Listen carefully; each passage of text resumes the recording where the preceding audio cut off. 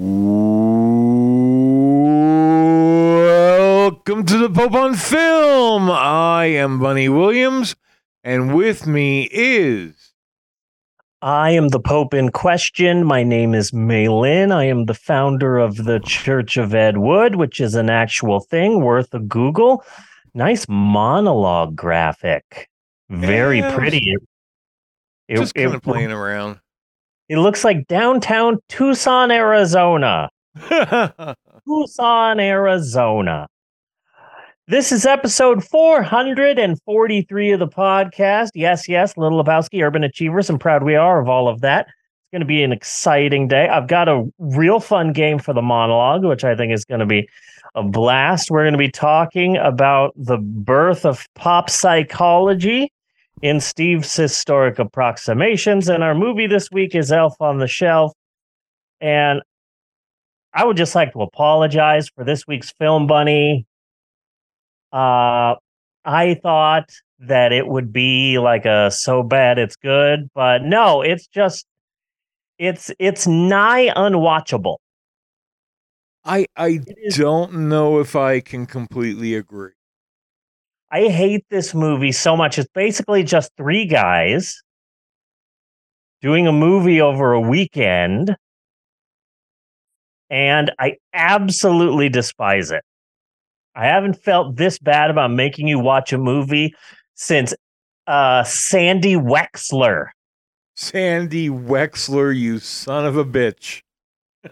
And then and I know that when your movie is about an elf on the shelf that comes to life and kills people, that talking about the facts of it, it's the wrong elf. As you see there, yes, they use an authentic elf on the shelf for the poster, but then they use this like ugly ass looking Goodwill reject doll for the actual movie. I 100% hate this movie. Super bad. Apparently, you have different feelings about it. Slightly different feelings about it. Okay. But I don't want. I'm definitely not going off on a rave for this fucking movie. Yeah. But I would watch it again. Okay. Let's just put it there. Yeah. And I'm pretty high. I've been really getting into philosophy lately. I'm trying to better myself because I've been through a lot this year, and I'm just trying to be a better person. And so I've been reading a lot of philosophy, and there was a quote that I wanted to start the podcast with. So I'm trying to get more serious. It's from a famous Western philosopher. You probably haven't heard of him. His name is Kid Rock. And he said in one of his beautiful poems, "Ba with the ba, the bang-a-dang." Now, this is the important part. Diggy, diggy, diggy, said the boogie, said up, jump, the boogie. And that's really what it's all about. When you get right down to it, that summarizes everything. So I hope that, you keep that in your heart, and it will help you out. Yes. Those are words that can guide you through life. Yeah. Buddy! Okay, wait. We really need to catch up on some Marvel. You've got to have finished She-Hulk by now. Oh, yes, I watched She-Hulk. Okay. And so I loved it. She-Hulk? Yes. Okay, good. But we got to back up because you got to do Moon Knight and Miss Marvel, too. I saw Moon Knight and I saw She-Hulk. I tried watching Miss Marvel, and I had a hard time getting through it. If I was younger, I probably would have loved it, but now I'm just thinking, who's this brat who's not listening to her parents? Which shows you, the difference that age can do to you. I really liked Moon Knight. I thought he needed to be more of a smartass. Yeah. but it did a really good job of explaining the mythology and all of that. And She-Hulk just nailed the tone just right. And I really dug that. And Wong has been in more movies than any other Marvel character. I believe it's Wong who's been in more Marvel movies than any other Marvel character. In more movies? I mean, he's made more In more appearances. I could more see that. appearances. Yeah.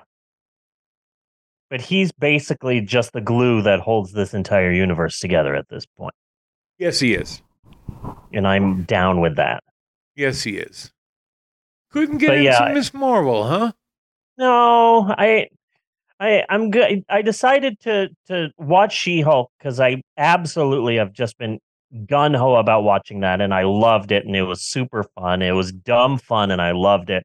And I figure, whenever I'm ready, I'll just go back and watch Miss Marvel. I've I already I've already seen like the last 10 minutes of it. I've already had the ending spoiled, so I'm gonna take my time getting through that. yeah. Moon Knight is kind of why I want Marvel to stay to limited series Yeah. and not really like a lot of the things they're putting out there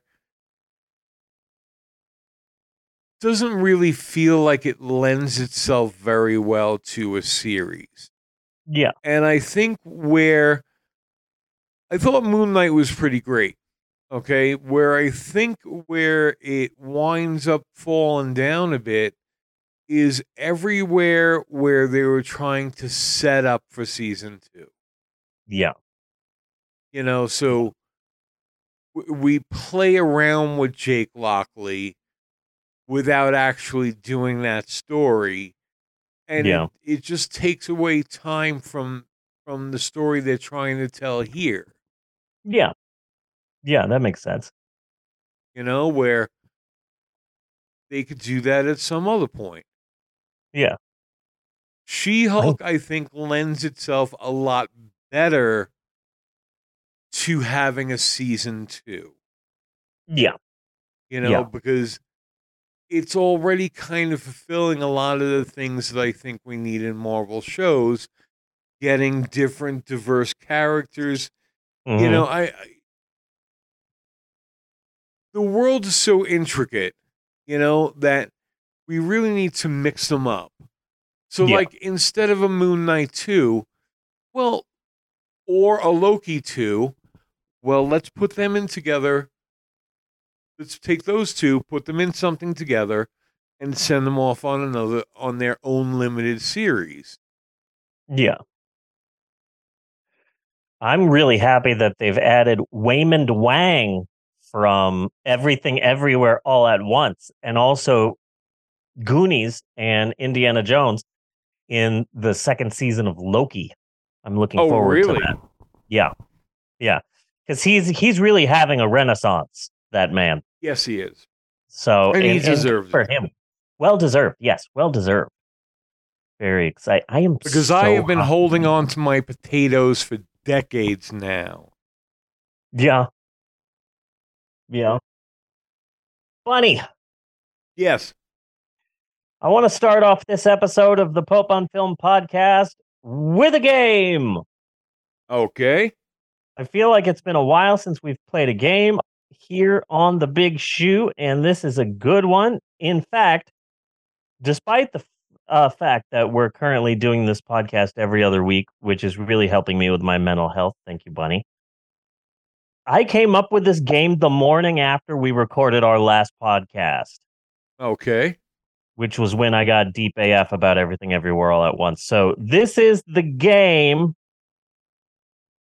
But before we get to the game, I'd like to talk a little bit about a company, which is very important to this game. Build-A-Bear Workshop was founded in 1997 when Maxine Clark, then president of Payless Shoe Source, which I still can't believe went out of business, still blows me away. How am I supposed to annoy my kids for an entire Sunday afternoon now. Very upset about this. Build-A-Bear Workshop was founded in 1997 when Maxine Clark resigned as president of Payless Shoe Source to sell bears. Okay. Now in 2022, it is an international company that frequently has collabs with various pop culture icons. So, this is the game. I will name a movie or a TV show or a specific movie or TV character, and you have to tell me if Build-A-Bear has ever made a bear of it before. Okay.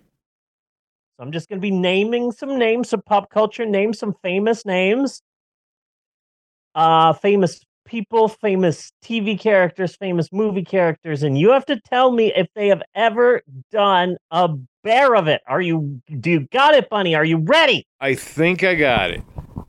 Okay. So let's start this off. I have 30. 30. So yeah. So the history of Build-A-Bear is crazy. Okay. Pikachu. This is it? This is the game? Yes, this is the game. This is the game. Okay. Pikachu. Because I was kind of thinking of a person. Okay, No. Pikachu? Yeah, they did a Pikachu bear. Of course they did a Pikachu bear. Yes, you are correct. Mickey Mouse. Yeah, most certainly. Good job. You're doing good so far. Here's a tricky one. Charles Manson. I'm going to go yeah, because I totally would. No, they have not They done have not a made a Charles Manson bear? No. So you got 2 out of 3 so far. Okay. And now, after this, it starts getting complicated. Gumby.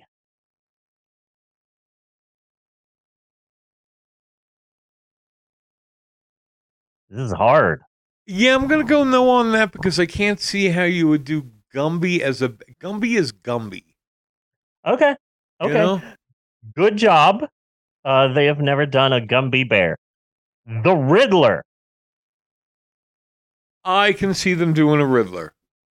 Good job. But yes, they have done a Riddler bear. So far, you're 4 for 5. You're doing good. NBC's Seinfeld. It's a tough one. You really got to think about it. I spent so many birthdays. I have 5 kids. So many birthdays I spent at Build-A-Bear warehouses. So this is easier for like my wife, my family. It's harder for you, I think. When was the last time you went to a Build-A-Bear workshop, Bunny Williams?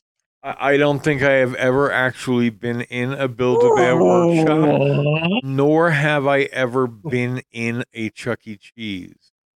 Really? Man, you have not lived until you've gotten drunk and passed out in a Chuck E. Cheese ball pit.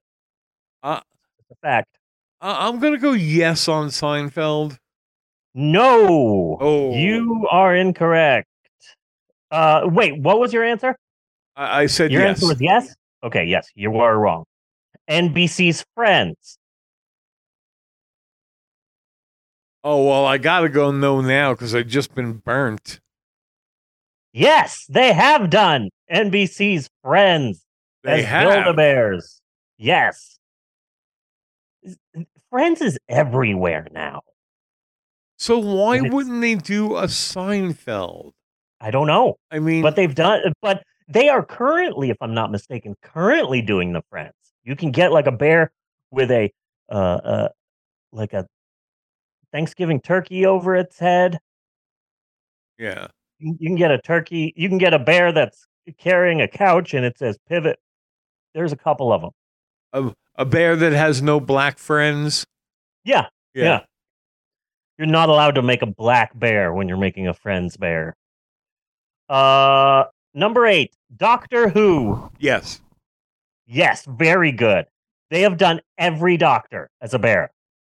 Every Doctor, including number 4 with the scarf and the robot dog. Every Doctor.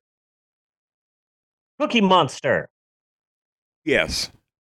Yes, they have done a Cookie Monster. Deadpool. Yes. Good job. They have done a Deadpool bear. Yes. John Cena.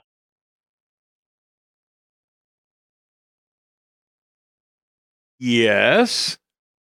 No, they have never done a No. John Cena bear before. We're on question 11. You've only gotten 3 wrong. I thought that you would have a harder time with this, so you're doing pretty good. Number Well, 12, I'm Lego. kind of going. I'm kind of going at like what is popular, and then what specifically is popular for children. Yeah. So, like, that's kind of why I said yes on Seinfeld, because it was wildly popular. So I thought they might make a bear out of it. Yeah. Doctor Who was a definite. John Cena is really popular with kids, so I thought Yes. John Cena, but As far as I can tell, fuck him.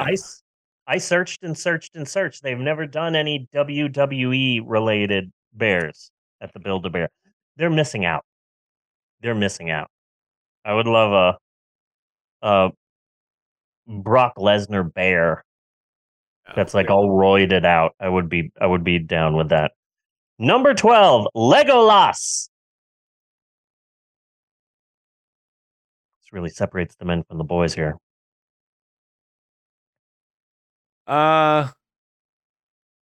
Yes. Yes, they have. Good job, Bunny. Boba Fett. Yes. Yes, they have. Godzilla.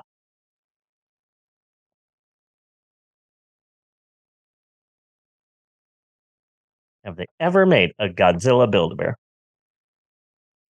I'm gonna go no on that one. Yes, they have. They They have. don't make it anymore, but they have. I want it. Teletubbies. Tubbies? Mm-hmm. No. Good job. They have never made Teletubbies. Although Teletubbies are back, it's streaming on something. Paramount Plus or Apple, I don't know. But Teletubbies are back. Squirrel Girl. No. Good job. They have never made a Squirrel Girl. Jack Skellington. Yes. Yes. Jack Sparrow. Yes. Yes. Jackie Chan.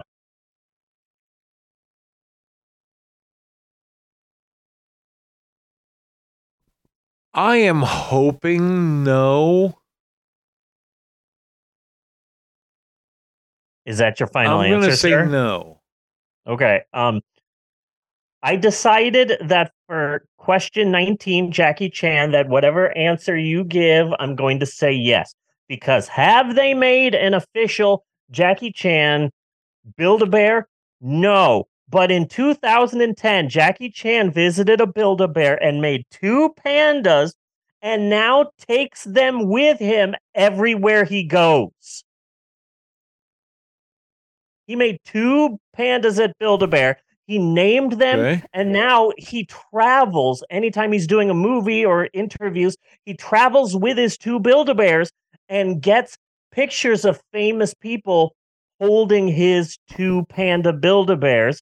He has pictures of his 2 Build-A-Bears being held by Jet Li, Arnold Schwarzenegger, and Bill Clinton.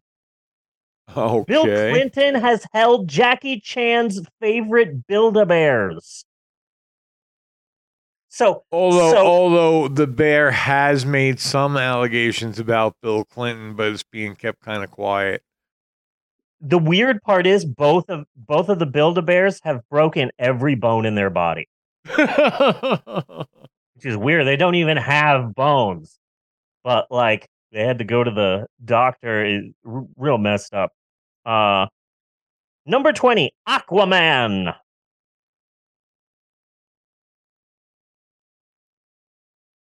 Have they ever made an Aquaman Build-A-Bear?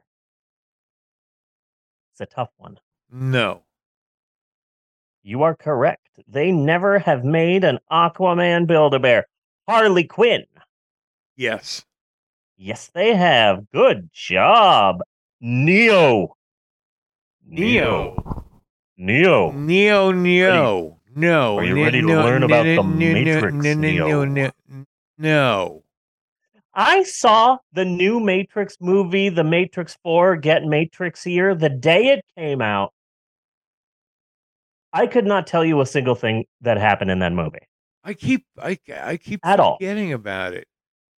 I The keep only thing I meaning could to tell you watch it. is that Dr. Horrible was in it. And he was like a psychiatrist. That's all I remember. I Hmm. I have realized that there is a level when it comes to stars and things like that. Like there's the star or whatever, and then if you drop down a level, you get to the level of I thought you were dead Yeah, for certain stars. Bela Lugosi. Like I just found out Eleanor Donahue still alive. Hmm. Thought she was dead. But I realized that there is a level just underneath that is a bit worse. And that's the I forgot you ever existed. Yeah, yeah, Where somebody will pop up and it'll be like you recognize their face, but they were never anybody. yeah. And you probably haven't thought about them since the last time you've seen them. And it's like, wow, I completely forgot you existed. Uh, uh, Dave Thomas was everywhere for a while. The comedian and not the guy who owned Wendy's. Dave Honestly, it Thomas. works either way, doesn't it? Yeah, it does. But Dave Thomas was everywhere for a while. Martin Mull. Yeah, but see, they're not even up to these levels because you can name them. Yeah. But like the the guy in Rollerball who was James Caan's friend. Yes. And then you see him pop up somewhere like, wow, Oh, hey, it's that guy. totally forgot you were anything. Yeah. Okay, so question 22. Neo. Neo, I think Neo, no on the Neo. No. Yes, they have made a Neo Build-A-Bear before. Yeah. Yes, they did a whole series of Matrix Build-A-Bears. You could get just imagine just a cheesy uh bear, but with black wraparound sunglasses and a trench coat. And then the best part is every Neo Build-A-Bear came with 40 guns Okay. that were all loaded with live ammunition. It was crazy. It was crazy. But yes, they made a Neo. Vincent Van Gogh. No. They have. They have. Yes, it's a collaboration with the Van Gogh Museum, that like traveling thing that comes to different towns and just, yeah. Elvis Presley. Yes. Yes. Charlie Brown. Yes. Yes, they have. Good job. Michael Myers. Trying to picture what the hell Charlie Brown would look like as a bear. Trying to Yeah. picture what the fuck a bald bear would look like. Yeah. Number 26, Michael Myers. All right, I need clarification here. Michael Myers, not Mike Myers. Michael Myers. Michael Myers. Okay. Chi, chi, chi, chi, ha, ha, ha, ha. I'm going to say No, yes. no. One note synthesizer music. Michael Myers. No, they have not. And I was No. surprised by this because just getting some bears and putting like a hockey mask on one, putting a William Shatner mask on another one, it seems like a home run, but no, they've never done any spooky ones like that. Cobra Kai.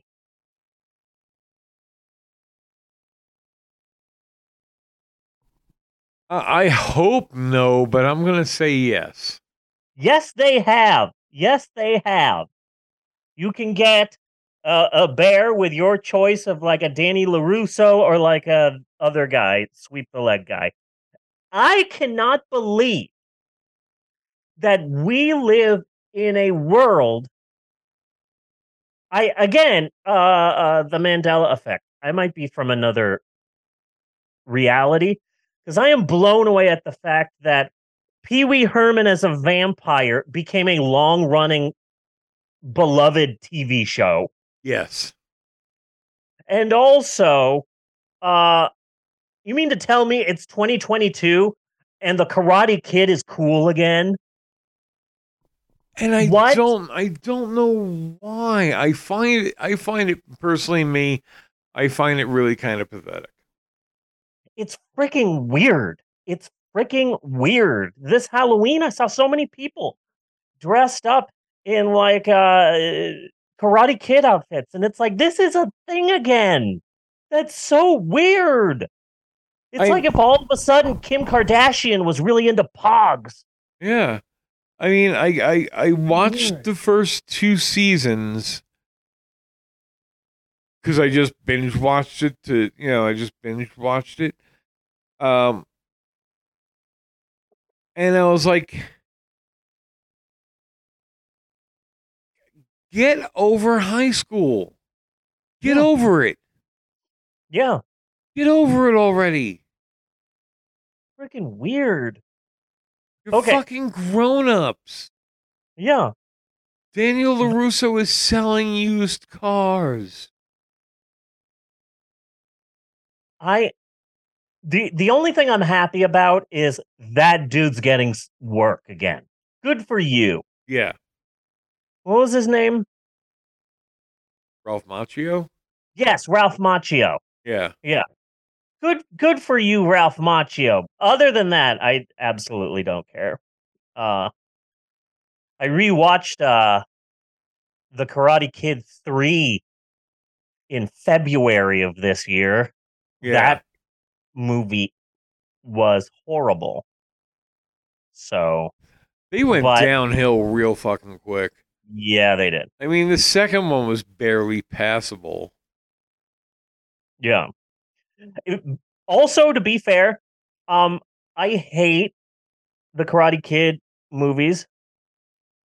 You play any of the songs from that, and I will sing along like a drunk woman in a strip club on during a bachelor party. Oh, okay.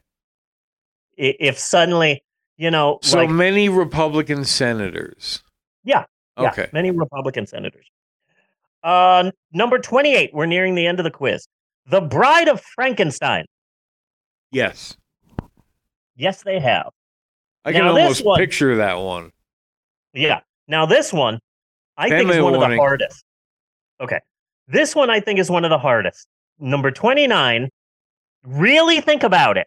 Think about the pros and the cons. Jesus.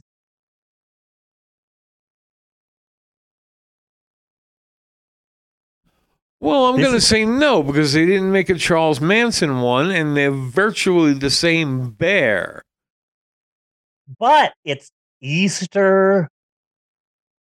You can get like a like Yeah. Easter bunny bear, a Jesus bear, a Roman centurion bear. You can get like a you can get a cross to crucify your bear, and then you leave it at the Build a Bear, and then 3 days later, your bear comes to life Okay. after having died in the Build a Bear. No, they haven't made a Jesus, Okay. but I ran this There quiz is by potential. Once you said Easter, I was like, yeah ooh, I yeah might be so wrong here. uh I ran this quiz by Emerald and Mal and my wife, and Jesus was the one that they got tripped up on the most. Really? Yeah. Number 30, here's the last one. This one's also hard. Gigi Allen. G.G. Allen? Who the fuck is Yeah. G.G. Allen? You don't know who G.G. Allen is? No. Oh my God, Bunny! Oh my God! Oh my God! You don't know who G.G. Allen is? Okay, quick Google search. G.G. Allen, 16 gruesome things you might not know. Article from Louder. Ultra controversial G.G. Allen. Here's some crazy facts about the scum lover himself. Of course, the first picture is him covered in blood. His real name was Jesus Christ Allen. His brother Okay. started calling him GG because he couldn't pronounce Jesus. Allen's controversial stage act included such low key practices as the consumption of fecal matter and self mutilation. His lyrics were renowned for being anything but politically correct. For proof, just read the words to his songs Ass Fucking, Die When You Die, Butt Sucking. Uh, Allen introduced his famed poop punk stage movement in 1985 at a show in Peoria, Illinois, where he literally and deliberately shat himself on stage. There was a near riot as people tried to get away from the stench. In 1989, Allen said he would commit suicide on stage on Halloween that year, but he was in jail, so he was unable to carry out his threat. Allen died from a heroin overdose on June 28th, 1993. After all his suicide threats, it was accidental. If you are so inclined, a G.G. Allen bobblehead toy is available to purchase online. So here's the question. Have they made a G.G. Allen Build-A-Bear? After hearing all of that, I've definitely got to go yes. I mean, of course they have. It's the only Build-A-Bear that makes literally any sense. you buy the Build-A-Bear, you put it by your bed, and you go to sleep. And when you wake up, it's really cute. The G.G. Allen bear has shit all over you. Yes. It's really amazing the level of authenticity. No, they haven't made a G.G. Allen. Or it's hanging from a noose tied to the lamp. Okay, so I think that was a lot of fun. So out of 30, let's see how many you got right. 1, 2, 3, 4, 5, 6, 7, 8, 9, 10, 11, 12, 13, 14, 15, 16, 17, 18, 19, 20, 21. You got 21 out of 30 right. That is pretty good. Good job for you, Maxwell. Maxwell. Yeah. Bunny. I'm really high right now. I've been doing these pills lately. They're by a company called 1906, and they're Bliss pills. Okay. Bliss drops, 20 plant-based pills for happiness, 100 milligrams of THC and 100 milligrams of CBD, a stimulating blend of euphoria-inducing plant medication and cannabis to promote a bubbly sense of well-being and extroverted happiness. They're freaking awesome. They have a bunch of other pills. There's one for going to sleep. There's one for love that's supposed to make you aroused. I haven't tried that one. One to keep you up, like energy pills. There's a genius pill. There's a pill called Chill, which I'll never try again. It's basically a roofie for me. But this stuff is really cool. It just makes me kind of happy and kind of out of it. And I'm a little bit high, but I'm still able to, go about my day. It's pretty cool. I really dig it. I'm gonna have to see if those are available. Yeah, they're it's awesome. 100 milligram per pill. No, total. It's total. Oh, really? That kind of sucks. But one package is 20 pills. So yeah, usually I take one or two, and yeah, I'm good. It's awesome. I also just I get 50 milligram gummies, so I take 2 of those. That's 100 milligrams. Yeah. Just in one shot for you. Yeah. Yeah. I'm developing more of a tolerance. So back in the day, taking one of those would have just wiped me out, but now I'm getting more of a tolerance. So if that was 100 milligrams in a pill, that would be fucking awesome. Yeah. Okay. Because again, I still don't like the taste of marijuana. Yeah. So I don't chew them. Yeah. So that's why the pills might be good for you. Yeah. So the pills might be good for you. So that is it for the monologue this week. That was a fun game. Really want to get my hands on the Godzilla Build-A-Bear. We are going to be taking a short break because we do this on Zoom and we have 2 minutes and 38 seconds. But we are going to take a short break. And when we come back, it's time for Steve's Historic Approximations. Really excited about this one. It's a fun one. We're going to be talking about TV shows, game shows, a famous TV doctor, and Martha Stewart shoving things up her asshole. Okay. So that's going to be our shap. You're going to want to stay tuned for that. It's a lot of fun. I tried it out on a bunch of people in the house, and they dug it. So we will be right back with more of the Pope on Film after this short, wee little break. Gigi Allen originally wrote the theme to Sesame Street too, which is weird. Not a lot of people know that. Okay. But originally, it's can you tell me how to get to Sesame Street? And then he rubs shit all over himself. That was the original theme song. And then he starts hitting women in the audience. It's crazy. The original with Cookie Monster. With Cookie Monster, yeah. And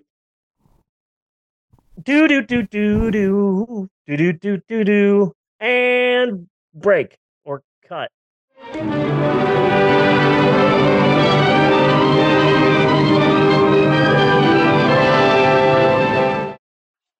I'm scared. Are you scared? I'm really, really scared. Scared. This is my impression of Jigsaw if he was an 8-year-old child. Hello, Mom and Dad. I'd like to play a game. Do you have any games on your phone that I could play? Please? I like the Ketos. I like Ketos. I like Ketos. I've covered. I don't remember.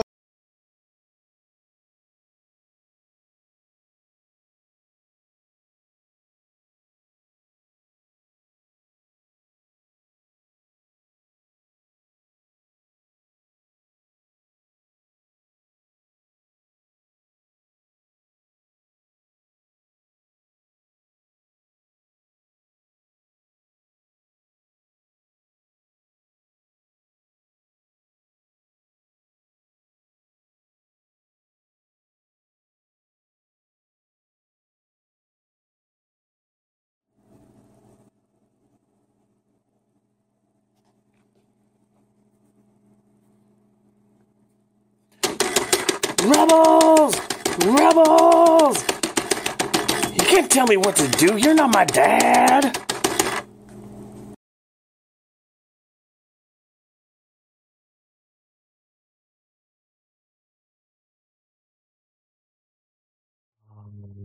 You ready?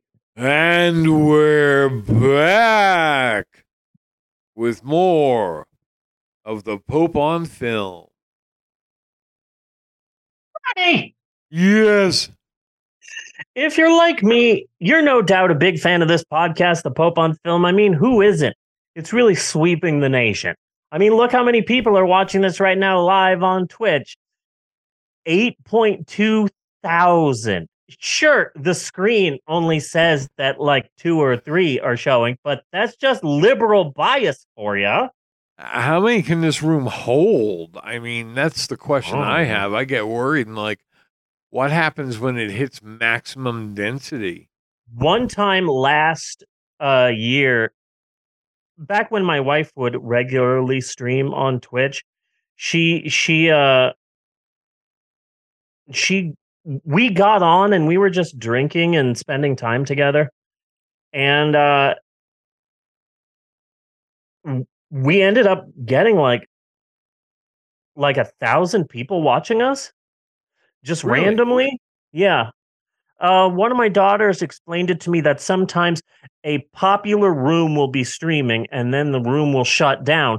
So then the whatever system will say, "Hey, now that you're done, here are some other rooms you can go into." And one of them just happened to be Natasha and I drunk uh, streaming, and so that was weird. But yeah, you can get some people. Okay. No doubt you're a big fan of this podcast, The Pope on Film. I mean, who isn't? But only the true fans, the real hardcore fans who have been with us since day one, would know the two basic facts about the both of us. Two undeniably really real and in no way made up on the spot facts about the both of us, Bunny and Steve. First and foremost, Bunny, is the fact that when you're not doing this podcast, you work with crocodiles, which always blew my mind. So tell Yes. me, Bunny, how do you get started in the field of crocodile hugging? Crocodile hugging. It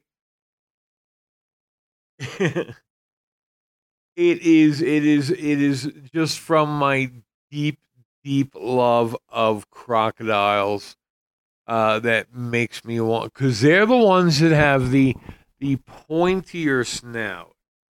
That's a crocodile. They often don't like being hugged, so you have to kind of sneak up on them, jump on their back, and get in a really good hug before they try to take your face off. Because whereas I am a big fan of crocodile hugging, that does not go for the crocodile themselves.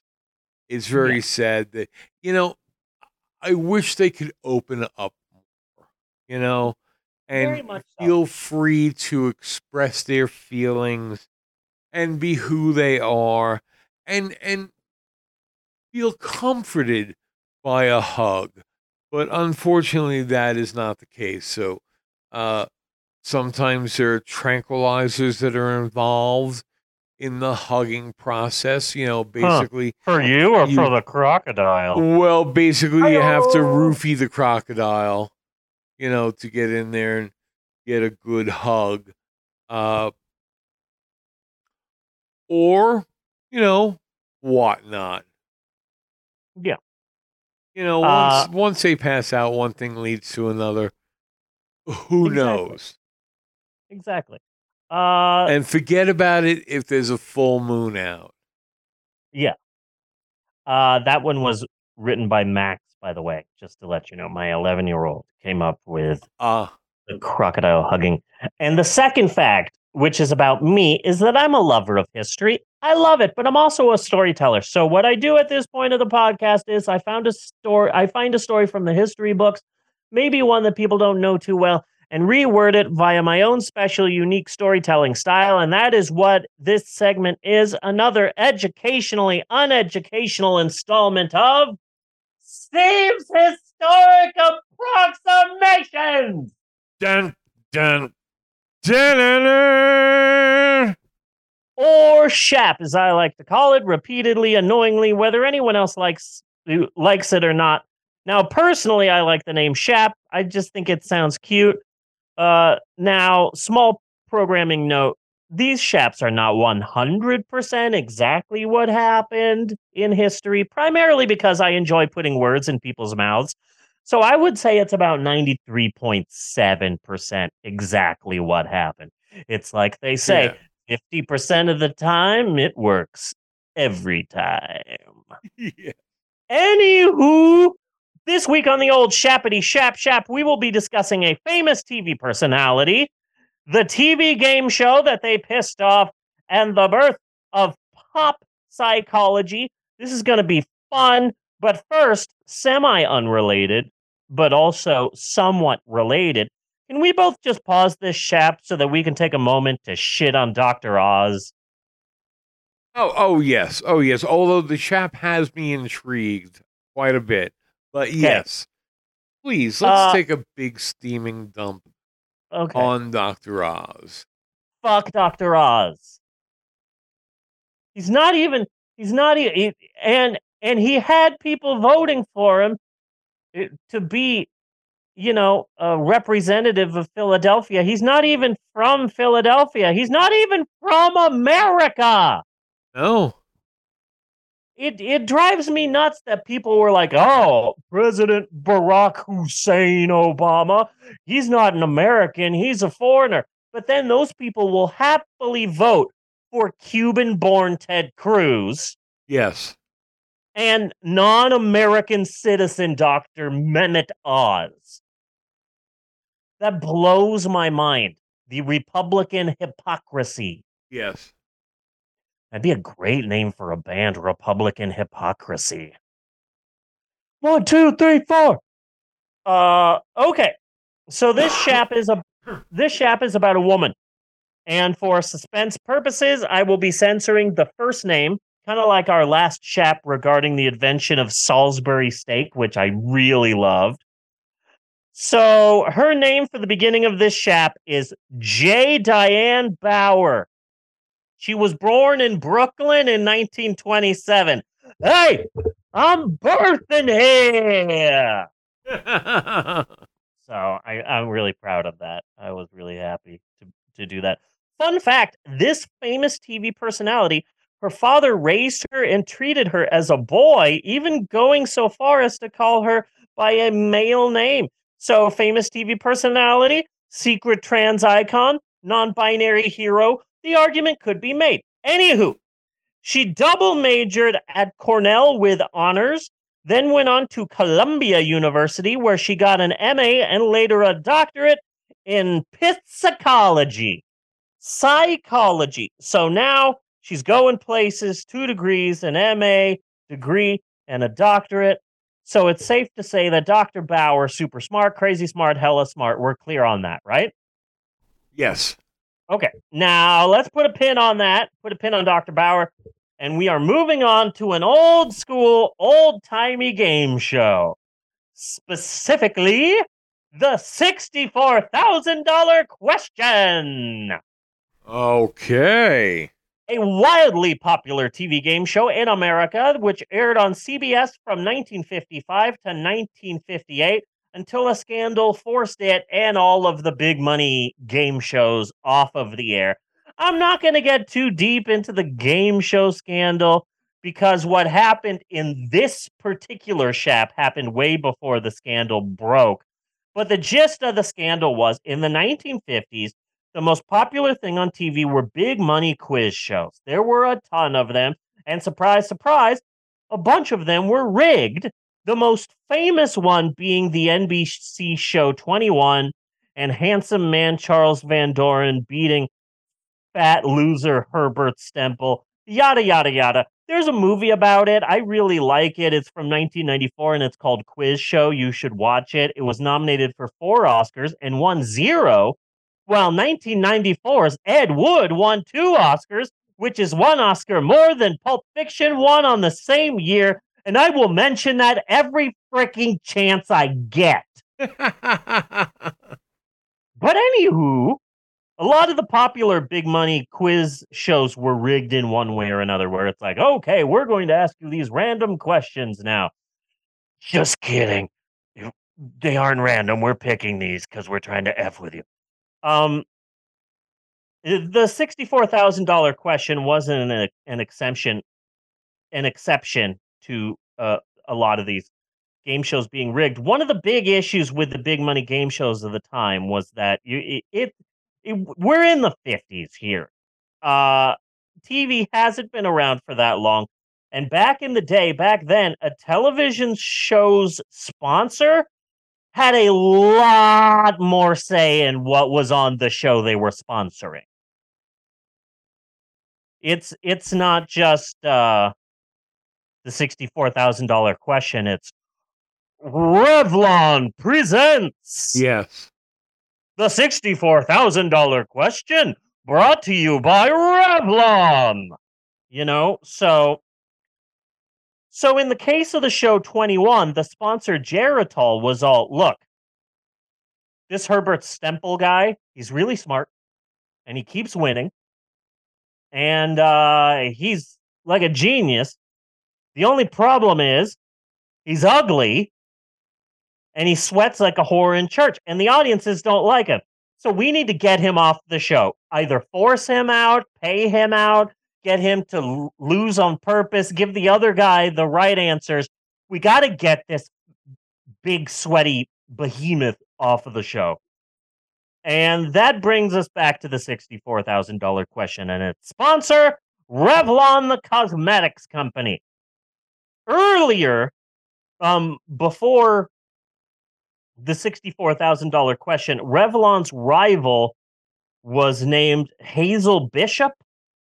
Apparently, they were a cosmetics company, or still are. I don't know. Okay. But Hazel Bishop sponsored the show This Is Your Life, and that made Hazel Bishop a crap ton of money.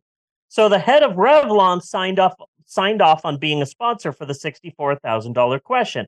Now, I'm looking up the history of Revlon, and I was sad to see that the founder of Revlon was a guy named Charles Revson. That pisses me off. You would think it would be Charles Revlon. No, it's Charles Revson. Yeah. Then why is the company Revlon and you're Revson? It just kind of pisses me off. So for the rest of the chef, we're going to rename him. Funny.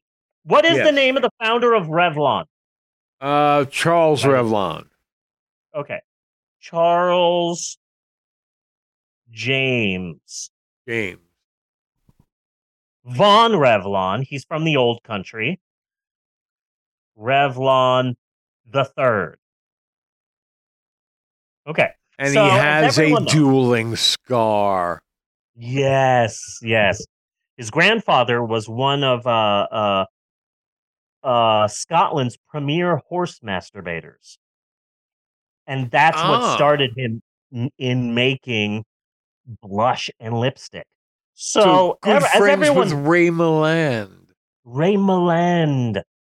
Of course, the Ray Milland horse erotica that this podcast is so fond of. Now, everyone knows that the founder of the Revlon Cosmetics Company is a man named Charles James Von Revlon III. He's from the old country. So Charles James Von Revlon III, he has control over the show, the $64,000 question. And he is just like, okay, if we're going to have people on this show, let's get beautiful people.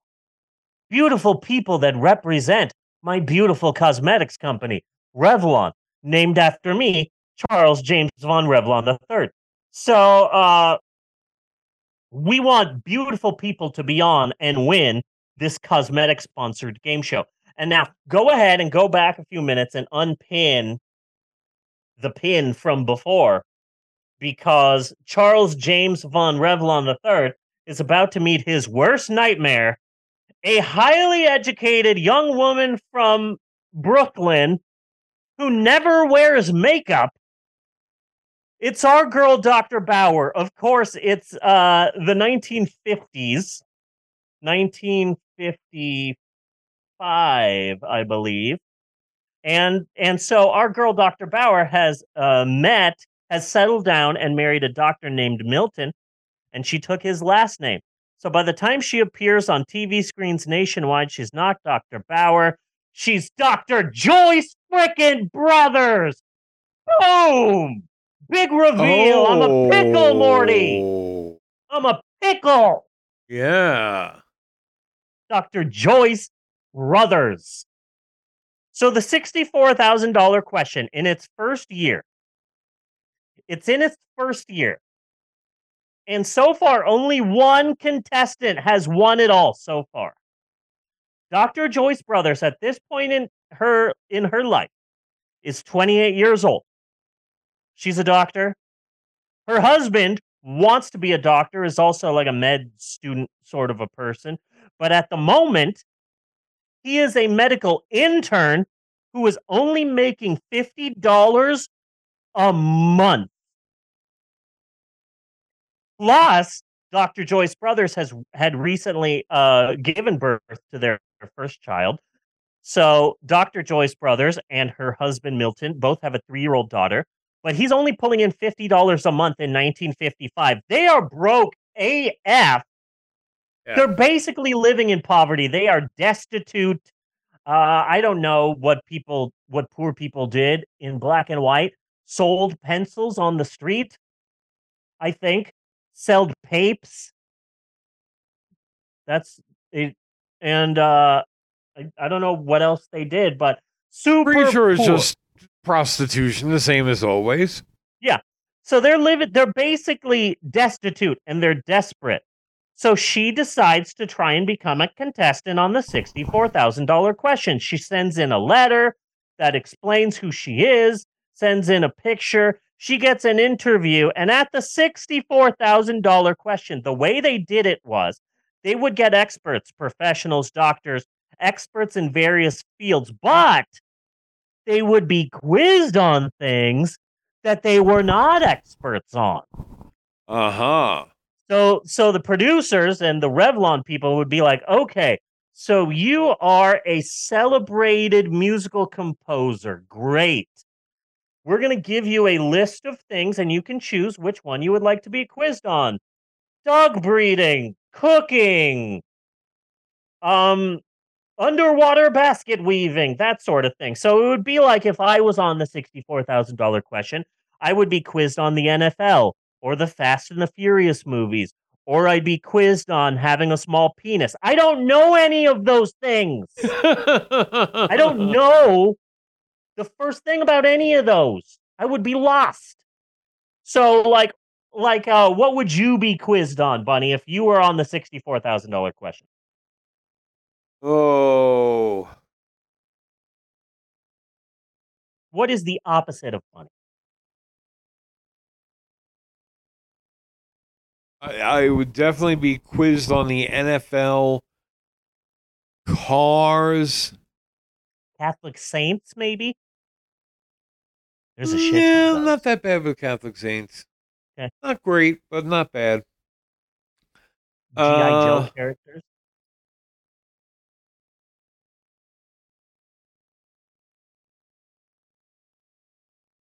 Funny, and the rock band Kiss. That's it. Fucking Kiss. The thing that I love about Kiss, the only thing I love about Kiss is that they said all 4 members of the band are going to make their own album and you can buy them all at the same time. Like anyone is going to buy a Kiss album that is not like Paul Stanley or Hyman Wiss, whatever is it. Why do I know his real name but not his actual Gene Simmons? Yes. But if you get all 4 of those solo albums that they released at once, the only song that anyone even remotely knows is Back in a New York Groove, which I believe was done by the bassist or the drummer of Kiss from his solo album, Peter Criss. Oh, man. And it's a cover. And it's the only, out of the 4 albums, that's the only album that I believe had a song that charted. I find that I love that song. There's a deleted scene from Infinity War where Thanos kidnaps Gamora, and so Peter Quill is unsure what to do. So he's just in his ship listening to New York Groove over and over again. Really? Because apparently that's like his thinking song. So he's just listening to New York Groove over and over again. I'm back back in the New York groove. And so finally, Drax gets pissed off and takes the cassette off, and they start chasing each other around the ship. Put that song back. I am sick of listening to these people. So I love New York groove. So Dr. Joyce is given a number of manly topics for her to pick from. Basically, the founder of Revlon, whose name, of course, is Charles James von Revlon III, he was like, "Hey, all right, let's give this dainty, fragile little snowflake of a housewife some real manly topics to choose from. This lady never wears makeup, so this way we'll give her a bunch of manly topics she knows nothing about. That way we can make sure she loses, because I don't want this non-makeup wearing hag to be on my cosmetic show. Okay, Toots, here are the topics you can choose from. Football, baseball, scratching your balls, listening to Joe Rogan, never washing a pair of jeans, and, I don't know, friggin' boxing." And so Dr. Joyce Brothers chooses boxing. Okay. Her topic is boxing, and this is how the $64,000 question would do it. Okay. So your topic is boxing. Good luck. We'll be taping in about a month. Okay. So Dr. Joyce goes freaking beast mode. She's got a photographic memory. So she tracks down a 20-volume boxing encyclopedia and reads that bitch cover to cover. She studies boxing with boxing journalists and a former Olympic gold medal winner in boxing. She gets years and years of old issues of Ring magazine and reads those cover to cover. Beast mode. Plus, her intern husband loves boxing. So by the time the cameras roll, our girl basically is the Michael Jordan of Evil Knievel's, of Mike Tyson's, of Stephen Hawking, of freaking boxing. Now, to be fair, she has a massive knowledge of the sport of boxing. Sadly, we never got to see her box. No. Anybody? So, but I think it's safe to say that with her insane boxing knowledge, Well, I think she can knock Dr. Ruth on her ass. oh yeah, I think that's the fight I would like to see. Yeah, I do think that, like, she has a photographic memory. She did so much studying. She basically is the female Mike Tyson, but Yes. she just decided never to get into the ring and bring the hurt.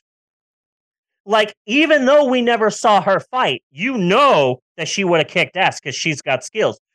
In much the same way, I've also never seen Martha Stewart sneak drugs into a prison by shoving a bag full of drugs up her asshole, but we know she can do it. Yes. She's done the time. Yes, she has. She knows how to pass a kite from one cell to another to get the good shit. I'm just saying. So she goes on the show. And then back then, this is weird. I learned this, and this blew me away. Unlike game shows now, it wasn't just one show, one episode. Here's one person. We are going to be asking all of these questions in one thing. No, it would take weeks of episodes for someone to win. It would take approximately 5 episodes for someone to win it all on this show. They ask you questions like, oh, here's the $5 question. Here's the $12 question, yada, yada, yada. By the time they get to the 4,000s, I don't know. I need to track down some episodes of the original $64,000 question because I have a hard time believing this. But according to Wikipedia, when they got to the 4,000 range, they would just ask a question an episode. Really? How the heck do you do that? I don't get it. But anyway, that's how they would do it. So we would take 5 episodes for someone to win it all on the show. And remember, by the time Dr. Joyce Brothers gets on the screen, only one person has ever won the $64,000 question. So Imagine the anger of Revlon's founder, who, once again, his name was Charles James von Revlon III. He's from the old country. Because he's having to see 5 whole weeks of a woman not wearing makeup on Revlon's hit game show. Yes. It's driving Charles James von Revlon III from the old country, the founder of Revlon Cosmetics, driving him up the frickin' walls. So he gets pissed and he goes, all right, sick of seeing this makeupless lady on my show. We got to rig this shit. We cannot have a woman with no makeup win my game show. Yes. So this is what Charles James von Revlon III, the founder of Revlon from the old country, this is what he did. He changed the questions from boxing questions to very difficult, detailed questions about refereeing boxing matches. Okay. Trying to catch Dr. Joyce Brothers for a loop, because that's how pissed the founder of Revlon is about Dr. Joyce being successful. But did that stop our girl, Dr. Joyce? Heck no. She nailed it, of course, every question, and would go on to become the second person ever to win it all in the $64,000 question. And here is a crazy postscript to this story that I did not know. Okay, so Dr. Joyce Brothers is considered the most famous person to ever win in the $64,000 question because she parlayed that into a long time TV personality career. I mean, in the 80s, she was everywhere. Her and Dr. Ruth were just everywhere in the 80s, and she was just a well-known name. But so I am blown away with this. Dr. Joyce Brothers, boxing winner in the $64,000 question. 1 year later, she would get a TV show, but not what you might think. In 1956, she became the co-host of a sports program called The Sports Showcase, meaning Dr. Joyce Brothers was one of the first female sports commentators ever. Wow. I had no freaking clue at all. That blew me away. You mean to tell me Dr. Joyce Brothers was a famous sports announcer? That blows my mind. But yeah, I guess it makes sense because she won in the boxing category. So she would like be chosen to like, hey, come over here and announce this Sugar Ray Leonard fight. And she would go and do that. And then after... And how exactly would she feel about that? Like, I guess it's good to have a job and probably a good paying job. But it's not like she really likes boxing. Yeah. No, her husband likes boxing. But like, I'm not going to become a master of supernatural because of my wife. But okay. But yeah, isn't that crazy? And then after she did the sports show, then she got an advice column, and then she got a TV show and started going on shows like Hollywood Squares and Johnny Carson's Tonight Show and whatnot. And Dr. Joyce Brothers became a widely successful TV personality. She is, at this moment, credited with being one of the first people on television to explain complicated psychological terms to the general American public. That thanks to Joyce Brothers and her columns and being on TV and being on the Today Show and Hollywood Squares and this and that, she was one of the first people to be out there with normal people saying, hey, your psyche, your inner turmoil, inner child, all of these sort of things. A lot of the psychiatric terms that we all know now, she kind of helped popularize those in the public consciousness. And yeah, she went on to become a wildly successful TV personality, but it all started with a broke mom on a fairly crooked TV game show. Dr. Joyce Brothers was a rags to riches freaking badass. Yes.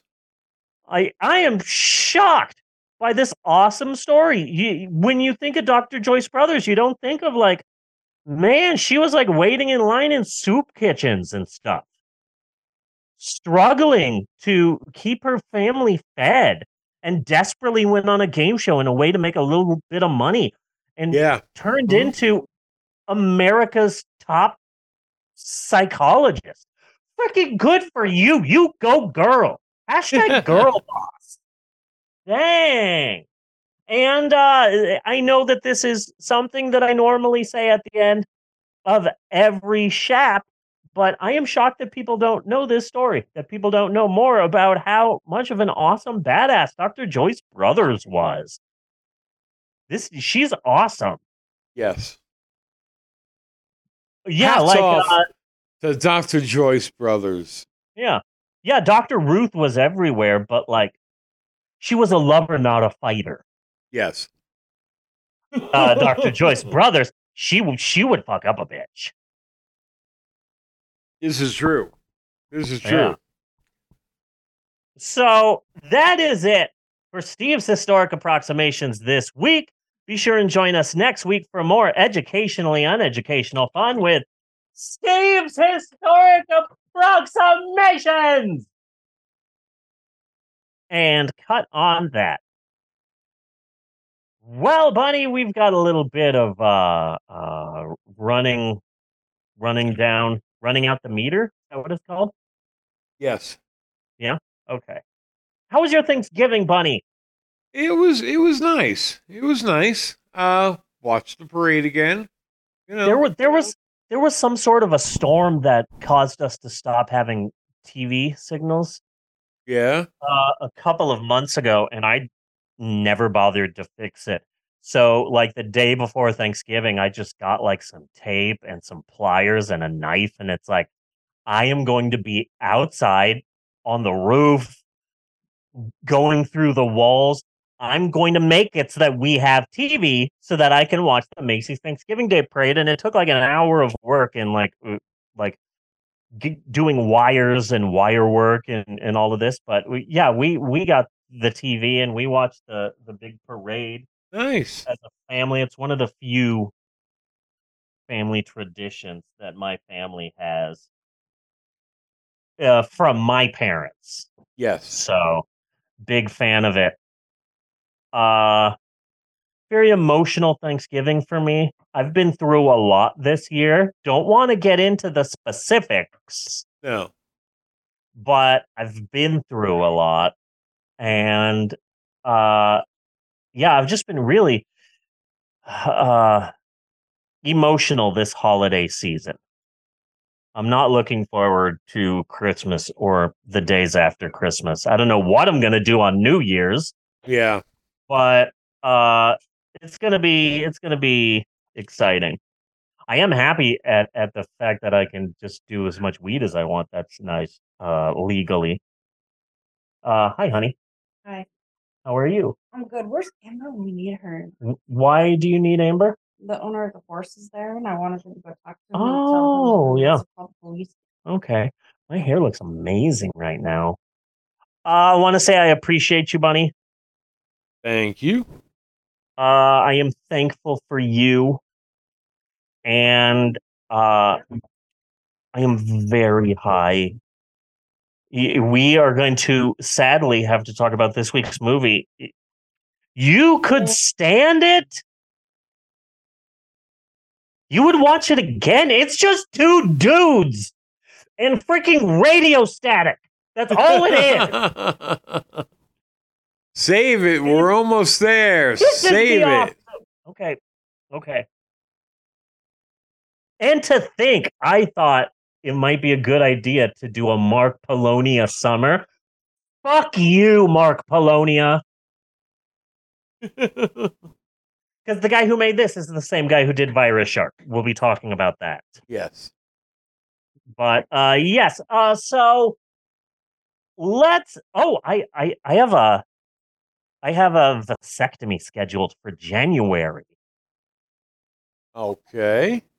Yeah, I'm gonna get a vasectomy, and I am excited about that because I feel that a lot of times in society, a lot of men think that it is the woman's job to sort of be in charge of the child. What's the word I'm looking for? Emerald. Child. Be held accountable and child birth stopping. There's a word that I'm no, not aborting. Anyway, it vasectomies are reversible, and I've got strong boys. And let me tell you something. It was really fun to be in a doctor's office where they do vasectomies and to have the nurse come out and to call my last name, and I stand up as a beautiful woman. The look on the nurse's face was freaking wonderful. And she leads me into the waiting room, and I'm sitting down and I'm still finishing my paperwork. And she goes, "So, according to our paperwork, this is for a vasectomy consultation. Is that correct? Or..." And I let the "or" play out for a while. Yeah. Just because I could tell that she was nervous, and I was like, yeah, I'm getting a vasectomy. I'm a trans woman. And she goes, okay, good, okay. And so that was a bunch of fun. I'm excited about that. I don't think. I do appreciate her checking. Yeah. You know, I mean. Yeah. I wasn't expecting the doctor I was just getting a vasectomy consultation. I wasn't expecting the doctor to survey the landscape. Yeah. I wasn't expecting that, but it was a bit odd to have to take off my yoga pants and lift up my dress so the doctor could check the area. I was not used to that. I have only been a woman for about a year and a half. It's a work in progress, people. Learning curve. Yes. So anyway, I'm excited about January. It's going to be a bunch of fun. The doctor said, "Oh, you're going to have to be really lazy and stay on the couch for a week or two." And I'm like, "Oh, shoot. I can still do weed? Oh, that's horrible. Oh, man." So when I got mine, my doctor had prescribed me one Valium. And I was like, what am I what's this for? Yeah. It's like, well, to calm you down before the procedure. Like, you don't know who you're fucking with, okay? Yeah. You know, maybe 6, and I'll be calm.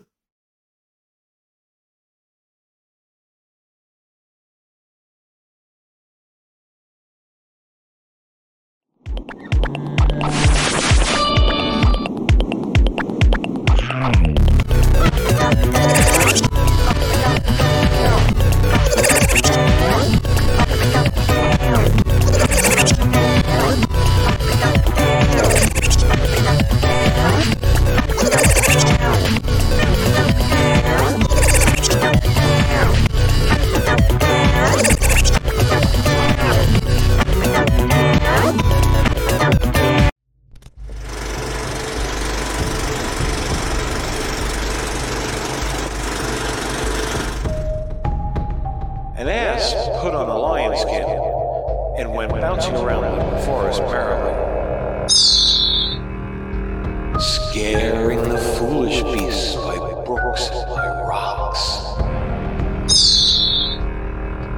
till at last he tried to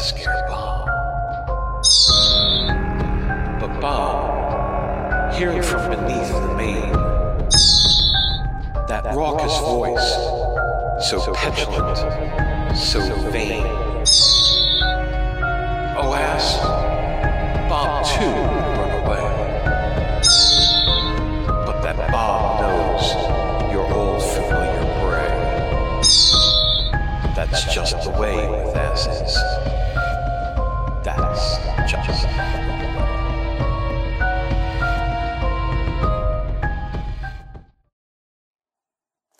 Hello, everybody.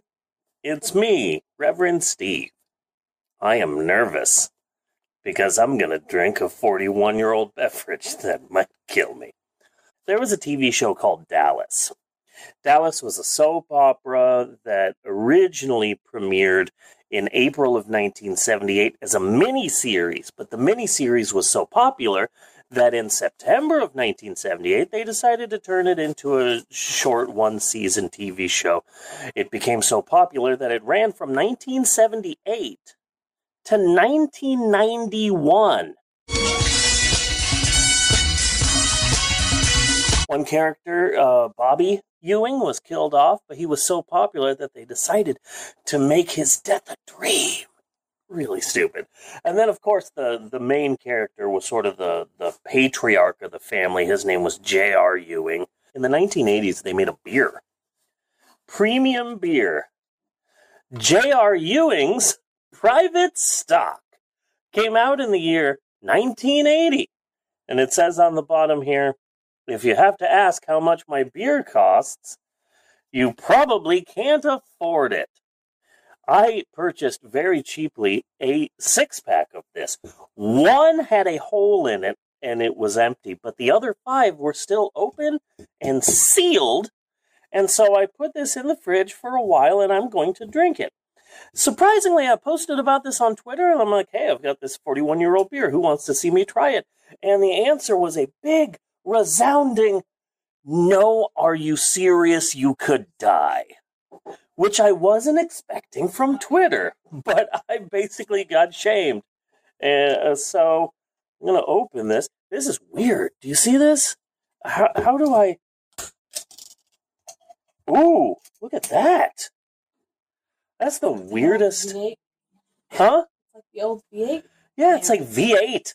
Okay. So, all right. No, I didn't shake it. I'm going to drink a 41-year-old beer now, so pinky's up for the classy stuff.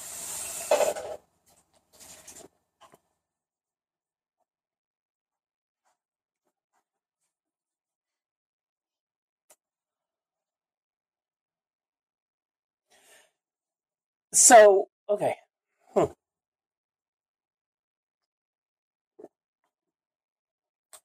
First off, it tastes dusty.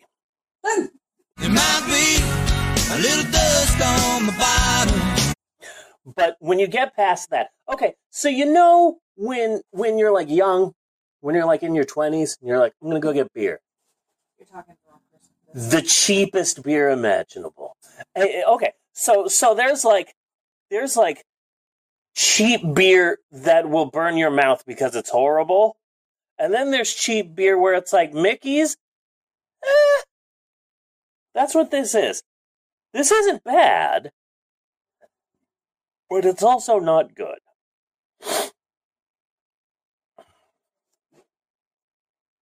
It tastes all right. Tastes all right.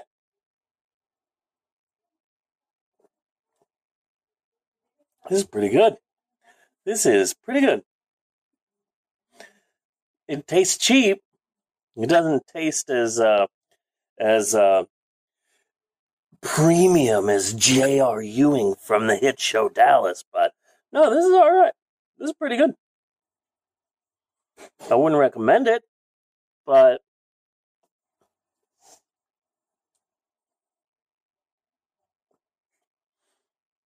yeah, this isn't that bad. It's cheap and dusty, but I've drank cheap and dusty beer before. You know, go into some sketchy convenience store and they have a 98-cent pint of some beer you've never heard of before, and you buy that, that's what this tastes like. It's not that bad. Not that bad. It's all right. This is a weird video, but hey, thanks for watching. And if you're watching this during the podcast, hey, break time. Buddy and I are peeing. I had some crazy nicknames back in the 70s, but all those friends died in the 80s. I wonder who else I can call.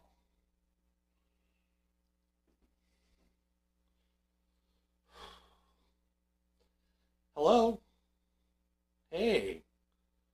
Sound cute. What's your name? Nancy? Oh, hi, Nancy. Stand by your window so I can see you. You stand a million miles away. Oh, I'm sorry, hon. I'm not allowed to have windows. Court order. So, you sound kind of foxy.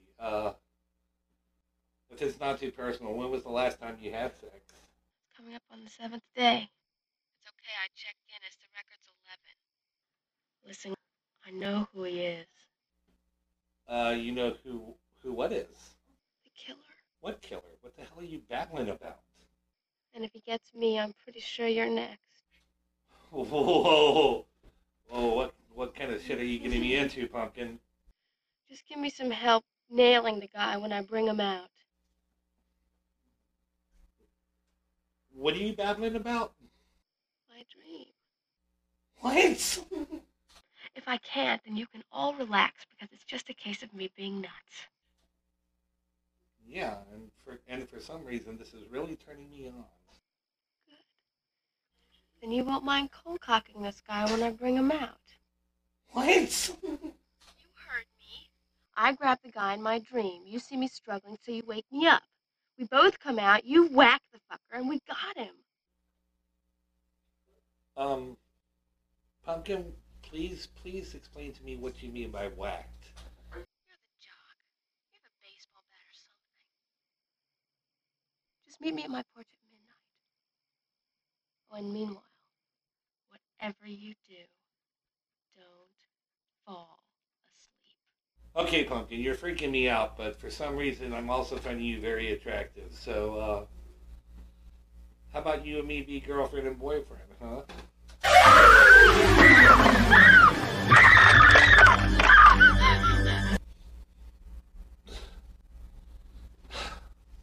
The 5th time that's happened this week. Go back to the movie. Spider, baby. Come on, be my spider, baby. Yeah. Don't be afraid, girl. Come on, be my baby spider. Yeah. I feel ready on that sugar. Spin your bright work for me. And be my baby spider, baby. I'm a spider, and my name is Bitey. I'm a Leo, and I love dewy spider webs in the sunset, long walks on the pavement, and hiding in shoes. And I'm looking for a special female. And girl, not everyone sees you the way I do, so let me look deep inside all 8 of your beautiful eyes. And I don't see human like other people do. I see a glorious spider, baby. Yeah, so I want to let you know I play spider with you all night long. Shimmy here, up next to me, and do that stanky spider dance you do. So shake that cephalothorax and your abdomen too. Ah, girl. Come on, be my spider, baby. Yeah. Be my spider, baby. Come on, be my baby spider. Yeah. One more time. Feel ready on that sugar. Spin your bright work for me. And be my baby spider, baby. And I know how it is when a male spider tries to show you what he's made of. And I gotta let you know, I don't mind dying for just one night of sweet spider love. if that's what it takes to get near you, girl. A hungry female may consume any invertebrate that comes along, including her suitors. But baby, I don't mind, because you're truly worthy. You're worth it, baby. My pedipals are palpitating, circulating. I could be perspirating, but I can't, because I got an ectoskeleton. But that don't matter, nah. So let me be your daddy, baby. Hopelessly tangled up in your silky web. Let me kiss your fangs before you chomp off my head. Yeah. Come on, be my spider, baby. Yeah. 1, 2, 1, 2. Come on, be my baby spider. You know it's true, girl. Yeah. I'll be your daddy, long leg sugar. Come on. Spin your crazy word from me. I'll be your daddy, long leg. Be my baby spider, spider, baby. Spider, long leg, sugar. In many spider species, females eat the males after sweet, sweet love. But I don't mind. Nah. You see, I got 8 boots on my legs for knocking. I notice you do too. Spider baby rocking all night long. You see, even spider love is blind. Come on. Ooh. Come on, be my spider, baby. 16 boots of spider knocking. Come on, be my baby spider. Girl. Yeah. I'll be your daddy, long leg sugar. Spin your crazy word from me. Cephalothoraks.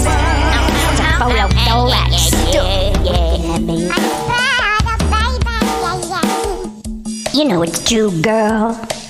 Come on. Come on, be my spider, baby. Yeah. Don't be afraid. Come on, be my baby spider. Be my spider, baby. Yeah. Come on, be my spider, baby. Yeah. Be your daddy, spider, long leg. Come on, be my baby spider.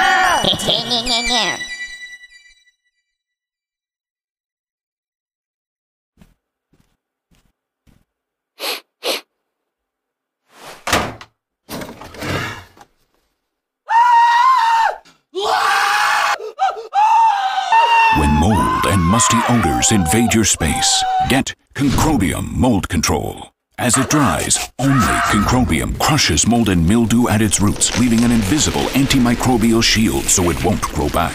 It's odorless, too. For the safe way to defend your home from mold and mildew, Concrobium. And don't forget to protect against musty odors and moisture damage with Concrobium Moisture Grabbers. You don't have to imagine that we're back, because we are.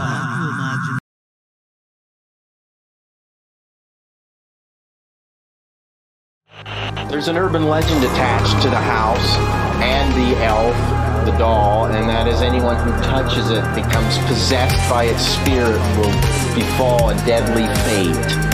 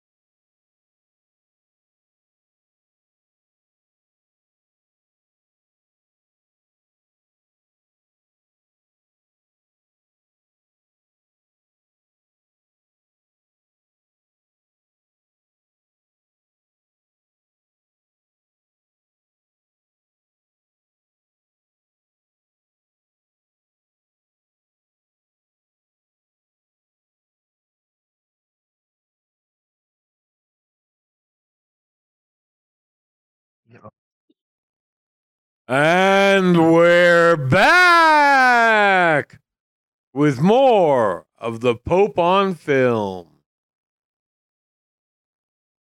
It's time, Bunny! It is time. Yes, Bunny, my friend. It is time once again for all of us here at the Pope on Film podcast to Charleston and Madison our way into the second half of our big shoe. And it is said second half wherein we finally and eventually get around to discussing our all-new low-fat, zero-carbs, non-GMO, all-natural, and made with Bunny Williams' own secret recipe of 11 herbs and spices. Movie of the week. I lost my place for a second there. And this week we're beginning the Christmas season with a look at the 2021 horror film Hell on the Shelf. Deck the halls with death. I'm looking at this poster that you've got here. There's hardly a single freaking child in this movie. No. It's just three dudes, one of whom is the director. Yes. So, Bunny, on a scale from 9 to 10, how much did you love this cinematic masterpiece? How many times did you cry? 9.2. Yeah, it moved me too. Now, before we discuss the ins and out of this celluloid treasure, this masterpiece amongst films, we need to go a few episodes back, 5 episodes to be precise, back to episode 438, the last episode of our summer of COVID exploitation. We watched the movie Virus Shark, directed by Mark Polonia, the new king of crap. How many movies, Bunny, do you think he directed in 2021? Oh, we kind of went through that the last time. A lot. He directed 8 movies in 2021 alone. This guy cranks out crappy low-budget movies, gets them on Amazon Prime and Tubi and the cheap DVD bin at Walmart, and makes a nice paycheck. So good for Mark Polonia. He's found a way to get a paycheck. He's a modern-day Roger Corman, but, without the talent. I'd like to read some of the films, the countless films that Mark Polonia has directed, okay? Yes. Okay. Amityville Death House. Amityville Island. Amityville Exorcism. Amityville in Space. That's my favorite. I'm surprised he hasn't done The Amityville Goes West yet. But there's also Virus Shark, Doll Shark, Jurassic Shark, Sharkula, Sharkenstein, Jurassic Shark 2, Aquapocalypse, Land Shark, and my favorite, Shark Encounters of the Third Kind. And then, of course, his magnum opus, Revolt of the Empire of the Apes. And here we are on our second Mark Polonia film, Hell on the Shelf. I had an idea originally that Mark Polonia cranks out so many no-budget movies that we could just spend an entire summer just doing like Mark Polonia movies or like low-budget shark movies. Like Santa Jaws, was that the one we saw last year? Santa Jaws, yes. Santa Jaws. Or Amityville movies. There's a crap ton of those. Or just Mark Polonia movies for an entire summer. But after watching this week's movie, Hell on the Shelf,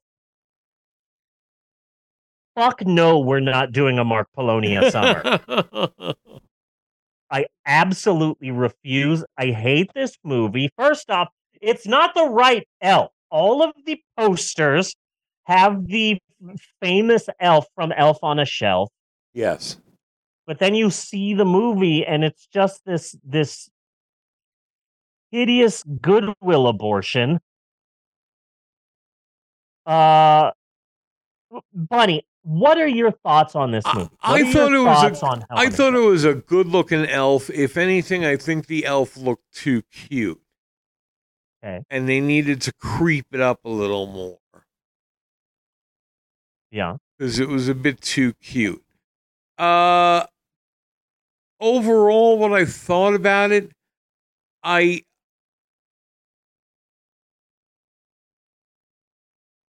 it's kind of like Creation of the Humanoids in that I want this to be a better movie than it is. You know what I mean? And it's like picking up points in my head for how it should have been as opposed to how it is. Yeah, I think that's Mark Polonia's MO, that the title comes first. Yes. The most important thing in a Mark Polonia film is a title, and it doesn't actually matter what the movie is. Like, I like the concept of Hell on the Shelf. Okay, so an elf on the shelf is possessed and, is killing people. Okay, I'm down with that. The movie sucks ass, but it's an interesting premise, and I imagine that would be the same thing that you would say if you watched Shark Encounters of the Third Kind or Amityville in Space. Amityville in Space. So, yeah. So it's his movies are good in theory, in premise, yes, but they miss the landing. I liked the 70s-ish documentary feel that they kind of opened with. Yeah, and the were opening not text, able to maintain. Yeah, the opening text says that this is, quote, a true story documented over 3 days by a parapsychology crew. And I did believe that opening because this definitely looks like it took 3 days to film. Yes. If it took more than 3 days to film Hell on a Shelf, I will eat my hat.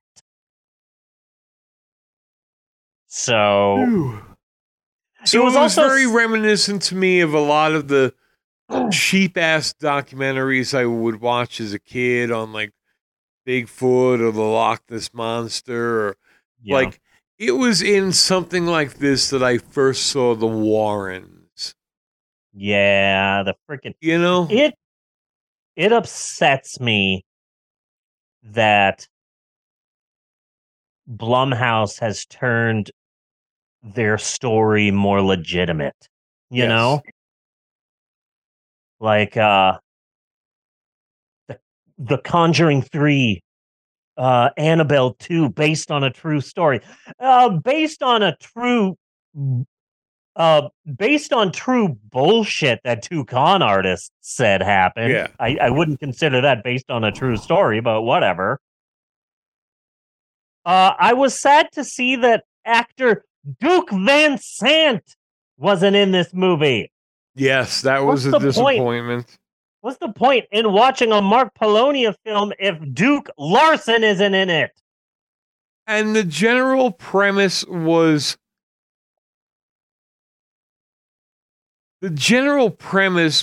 good. Okay? It's a haunted house. There are these 2 brothers playing in the basement. They find this elf. They get into a fight. One of the kids falls down the stairs, breaks his neck, and dies. Okay, that's a good setup for a haunted house story or an investigation or, anything like that. Yeah. But that's it. Past there, everything else fails. The script fails. The acting fails. Like, Jesus Christ, dude, this is a horror movie. Why are you shooting this in full fucking daylight? 70% of the movie is just 2 guys talking to static. Yeah. Can you hear us? Can you hear us? And it's like, okay, stretch that out for an hour and 15 minutes. Yeah. I would like to take some time with you, Bunny, during this podcast, during this discussion of Hell in a Shelf, to discuss how much damage the 2007 film Paranormal Activity has done to Hollywood horror movies. I have not seen a single one of those fucking things. Okay, but it was the first film to be like, okay, it's a found footage horror movie. Okay, those exist. But the found footage specifically comes from like home security camera footage. It cost only $215,000 to make, and it made about $200 million. It Yeah. was so successful that it spawned 7 films in total, a video game, and a bajillion freaking copycats of movie makers that say, okay, I can also make a film using home security footage and stretch that into an hour and a half. And it, like, I swear the first 25 minutes is the director of the film explaining the tools that a parapsychologist would use with all the excitement of Ben Stein on NyQuil. Yes. So that was exciting. The director, Mark Polonius, plays Max Simonet in this. And wow, move over M. Night Shyamalan. Here's another director who thinks he can act. Yeah. This movie, I swear this movie felt like 3 Endgames long. That's how long this movie felt. But it's a tight hour 15. But you wouldn't know it. Because it's such a long movie where so little happens. I still think it has a certain kind of charm in its horrible way. And again, I think it's because there's a better movie here that didn't happen. Yeah. You know? Like they strap a camera to the elf and they show the elf running around. Like, that could have been good. Yeah. That could have been really good. That could have been a really scary fucking scene. You know? And yeah, no, it wasn't. Yeah, no, it was not. But somehow with me, it's picking up additional points for it could have been good. Okay, that makes sense. It's an interesting premise, just done in a very bad way. And then the equipment they used to talk to the ghosts sounds exactly like someone is burning bacon on a stove. And it drove me nuts. Yeah. The burning of bacon is about 60% of this movie, and it just drove me crazy. This alleged film, with finger quotes, is basically just 2 dudes talking over static. And the other bits, a lot of them are just silent security footage. And Hell on the Shelf, it's about a murderous elf on the shelf that kills people. I thought it would be a So Bad It's Good, but it's barely a movie. And I also kind of liked, but see, then they kind of lost it. But like when the elf was just kind of moving around the house, and they would get freaked out and talk about it, I found that kind of fun because I found these felt like kids who have grown up and now they're getting down to the bottom of it. You know what I mean? Like. I will give them points because there is a sort of charm to the idea of like this is coronavirus conspiracy, but without the talent. Yes. I can still give this movie points because it does very much feel like this is just 3 dudes on a weekend. Yes. Saying, hey, let's throw a movie together. It just isn't fun. It could have been tons and tons better. Yes, it absolutely could have been. I found it to be nigh unwatchable.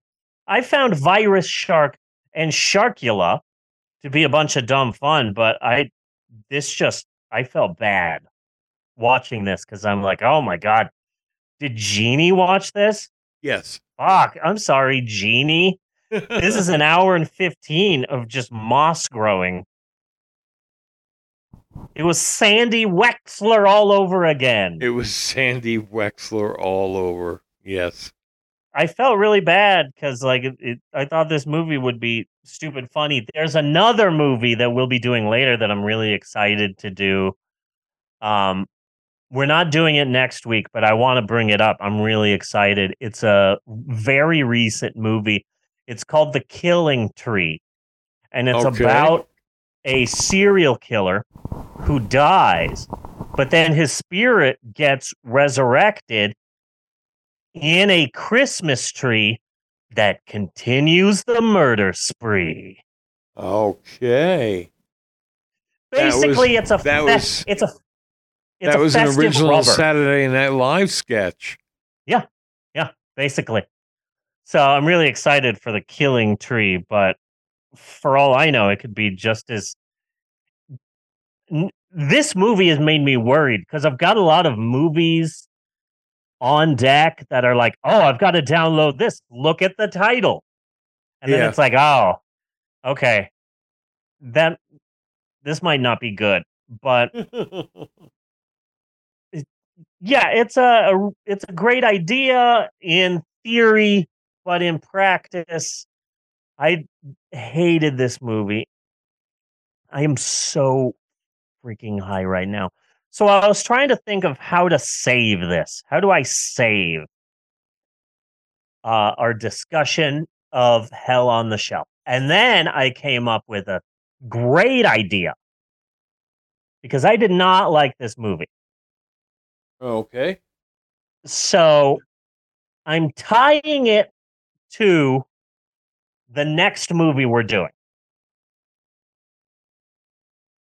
The next movie we will be doing is Jim Carrey's live action How the Grinch Stole Christmas. And it's my theory that both of these films are equally bad for different reasons.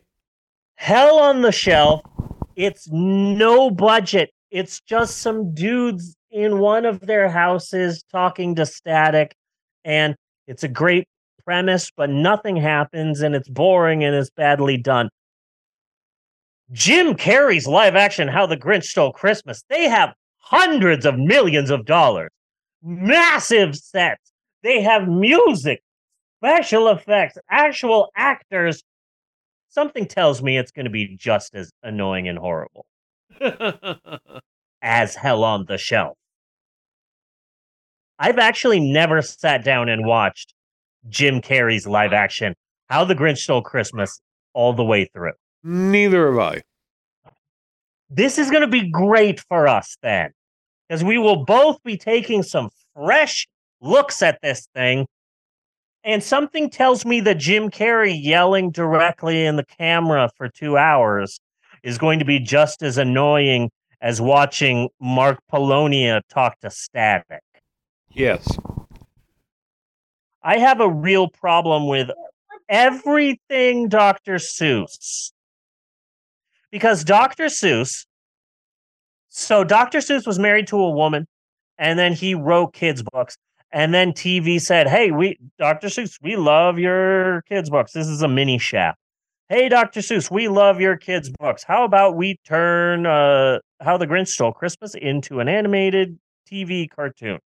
And Dr. Seuss said, I would love it. I've always had dreams of going to Hollywood. Did you see my movie, The 5,000 Fingers of Dr. T? Of course you didn't. No one did. But it's pretty freaking trippy. Yes, let's do this animated cartoon. And the animated cartoon was a huge success.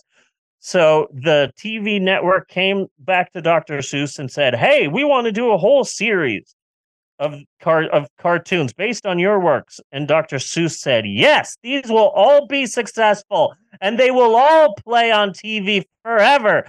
Have the rights to all of my books. And they cranked out a bunch of Dr. Seuss cartoons.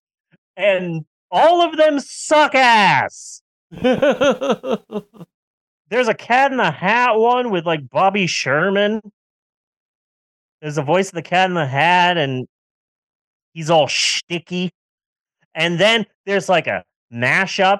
The Grinch Grinches the Cat in the Hat. And there's one of the Sneetches and Green Eggs and Ham, and they're all just really cheap and horrible. And Dr. Seuss hated it. So Dr. Seuss said, okay, wife of mine, first wife of mine, I am never again giving the rights to any of my creations to anyone. And his first wife said, okay, I 100% support you. And then his first wife, he broke up with that. So then his second wife is like, I support you, my husband, Dr. Seuss. And Hollywood's like, hey, it's the 90s now. We want to buy the rights to this and this and this. We want to make a big TV show for this and a movie for this and this and that. And Dr. Seuss says, no, get away from me, Hollywood, with your millions of dollars. I will never be selling the rights to this. But the second wife is like, come on, Dr. Seuss, we need the money. And Dr. Seuss said, no, as long as I am living, second wife, I will never be selling the rights. And Dr. Seuss's second wife said, okay, fine. While you're alive, huh? Interesting. Bobby, get the documents ready. My husband has a cold. Get the papers ready. Oh, what? My husband just died? That's a big shame. Everybody come over here. I'm selling the lot of them. And that's why immediately live action Cat in the Hat, live action How the Grinch Stole Christmas, animated Lorax. There are kids now for whom the Cat in the Hat is primarily an animated PBS character who teaches kids about science. Suddenly, Dr. Seuss is everywhere because the second wife was like, oh, I don't give a shit. I need the money. I'm selling every character everywhere to everyone. So, they did the same thing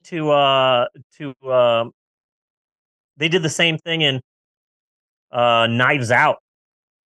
They were just waiting for him to die. Yes, true. What was his name? I forgot the writer's name. I saw Knives Out 2. You did? This past week. Yes. Glass Onion. When I went into the movie, it's playing in a limited number of theaters just for a week, and I think that's a big shame. I think that that Netflix should keep it in theaters. They should expand it. It's a wonderful film, and you should watch it in theaters. I shudder to think of watching this on like my crappy ass laptop.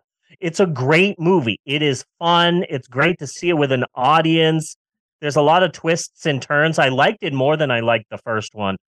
And when I first went into the movie, I had one specific thing in my head.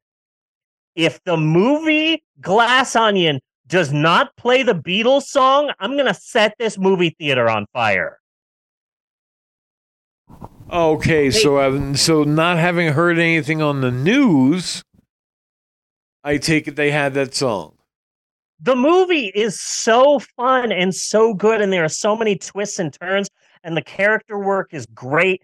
It's such a fun film that I completely forgot about what I was thinking of in the beginning. So finally, when the lights dim, when the screen dims, and the first credit pops up, and you hear, I told you about strawberry fields. I had totally forgotten what I said in the beginning, and I marked out like I was at WrestleMania. And they just played Stone Cold Steve Austin's music. I freaked out. Oh, they are playing it. Yes, all of you in the theater, you're safe. Such a good movie. So much fun. And I absolutely loved it. And it is a damn shame that this movie is only out for 1 week in a small amount of theaters. If I had the gas money, I would drive over there again to see it. I drove over an hour to the theater that I go to only for the special things. I went there did I go there for The director's cut of Midsommar? Yes. Did I go there for The Lighthouse? Yes. Did I also go there for X-Men Dark Phoenix? Yes, but it was IMAX tickets for free, and I got a keychain. So, who is up in that transaction? This gal. So, great movie. Can't recommend it enough. I can't wait for it to come out on Netflix, only so that I can, me and Gizmo and Max can watch it. It's just so much fun. Yeah. And I like it better than the first one, which says a lot because I saw that movie in theaters like 6 times. So that's all I've got for. I forgot what we were doing for a second. Hell on the Shelf. I will say though, I'm kind of upset that I'm watching this movie. I kind of wish that I still worked in the children's department of the bookstore. Yeah. Because it would have been nice to know that this movie exists when I'm selling Elf on the Shelves. It would have been nice to, here you go, young child. Here's an Elf on the Shelf, and then lean over to the parents. There's a movie on Shudder. It's called Hell on the Shelf. Just search Mark Polonia. That would have been nice. This is on Shudder? I'm just assuming. Okay. It's a no budget horror movie, so I'm just assuming it's on Shudder. I'm just saying Shudder doesn't get The Shining. Shudder gets Hell on the Shelf. Shudder doesn't get Dr. Sleep. Shudder gets Terrifier 2. Yes. No offense to Psycho Gorman, but there's a certain budget of horror movies that I consider Shudder movies. Uh-huh. I see. Mark Polonia is a one-man asylum. He is a one-man Full Moon Pictures. He is a one-man mockumentary. No, Mockbuster Studio. But Yes. he's one dude.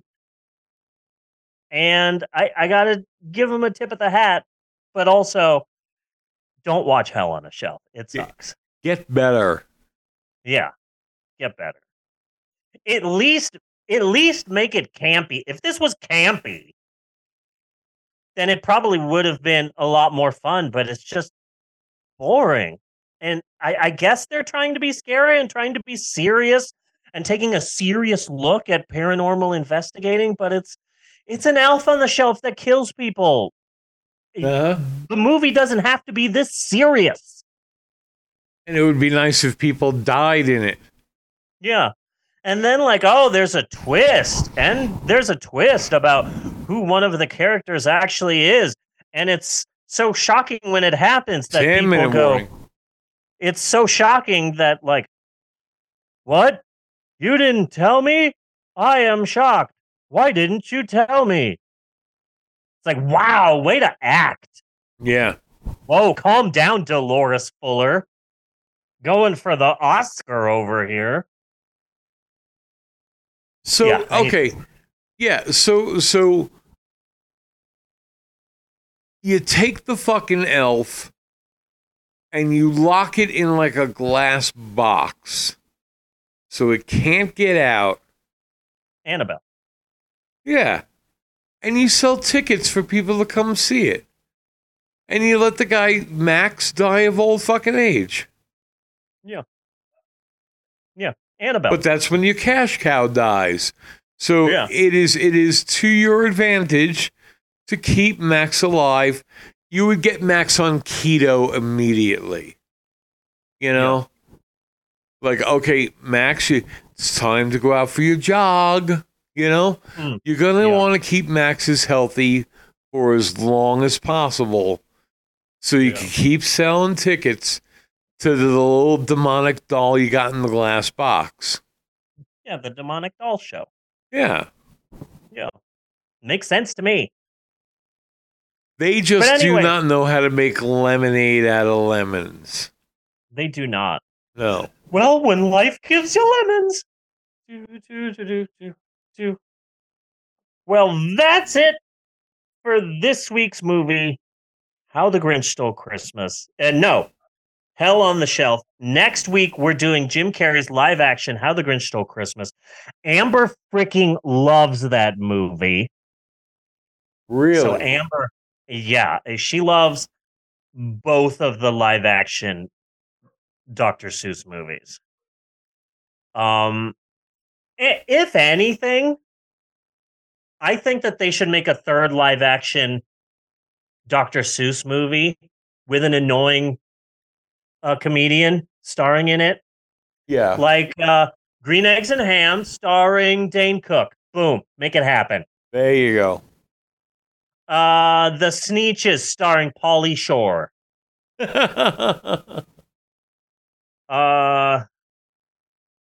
I can't think of anybody else. But it upsets my OCD that they only made 2 live action Dr. Seuss movies. Make a third. You know, just for the symmetry. Yeah. Yeah.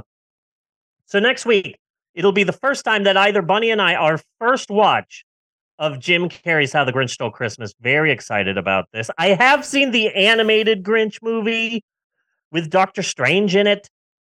Really? Dinglebert slapped you back. I saw that one. It's just called The Grinch, and that one was okay. But the thing that upsets me though is that the Grinch has a good reason to hate Christmas. At least in the animated one. In the animated one where Benedict Dinglepatch is the voice of the Grinch. Like, oh, he was born like an orphan and people would make fun of him and he spent every Christmas alone. And it's like, okay, he has every reason to hate Christmas. Maybe get off his ass. You know? Yeah. So I'm interested to see. Well, but that's what it is. If you're not following their religion, then you're the demon who has to live in the cave up in the mountains in the snow. All alone. Yeah, it's basically like all the Who's are Marjorie Taylor Greene. Yeah. The Grinch is the only normal person. Yeah. So that's going to be next week, next episode. Going to be a lot of fun. But now that I'm looking back at this episode, the highs and the lows, Mark Polonia, Joyce Brothers, American Badass, Crocodile Hugging, Build-A-Bear. I gotta say, I think this has been a pretty good episode of the podcast. This has been a damn good episode. Okay, good. I felt the same way, but I feel like you're the person who makes that distinction, Bunny, not me, and I didn't want to step on your toes or anything like that. The last thing I want to do is be toe-stepping. Yes. I don't want to step on Bunny's toes. But yes, I concur with this assessment, with your assessment, good sir. Oh, that's right. Yeah.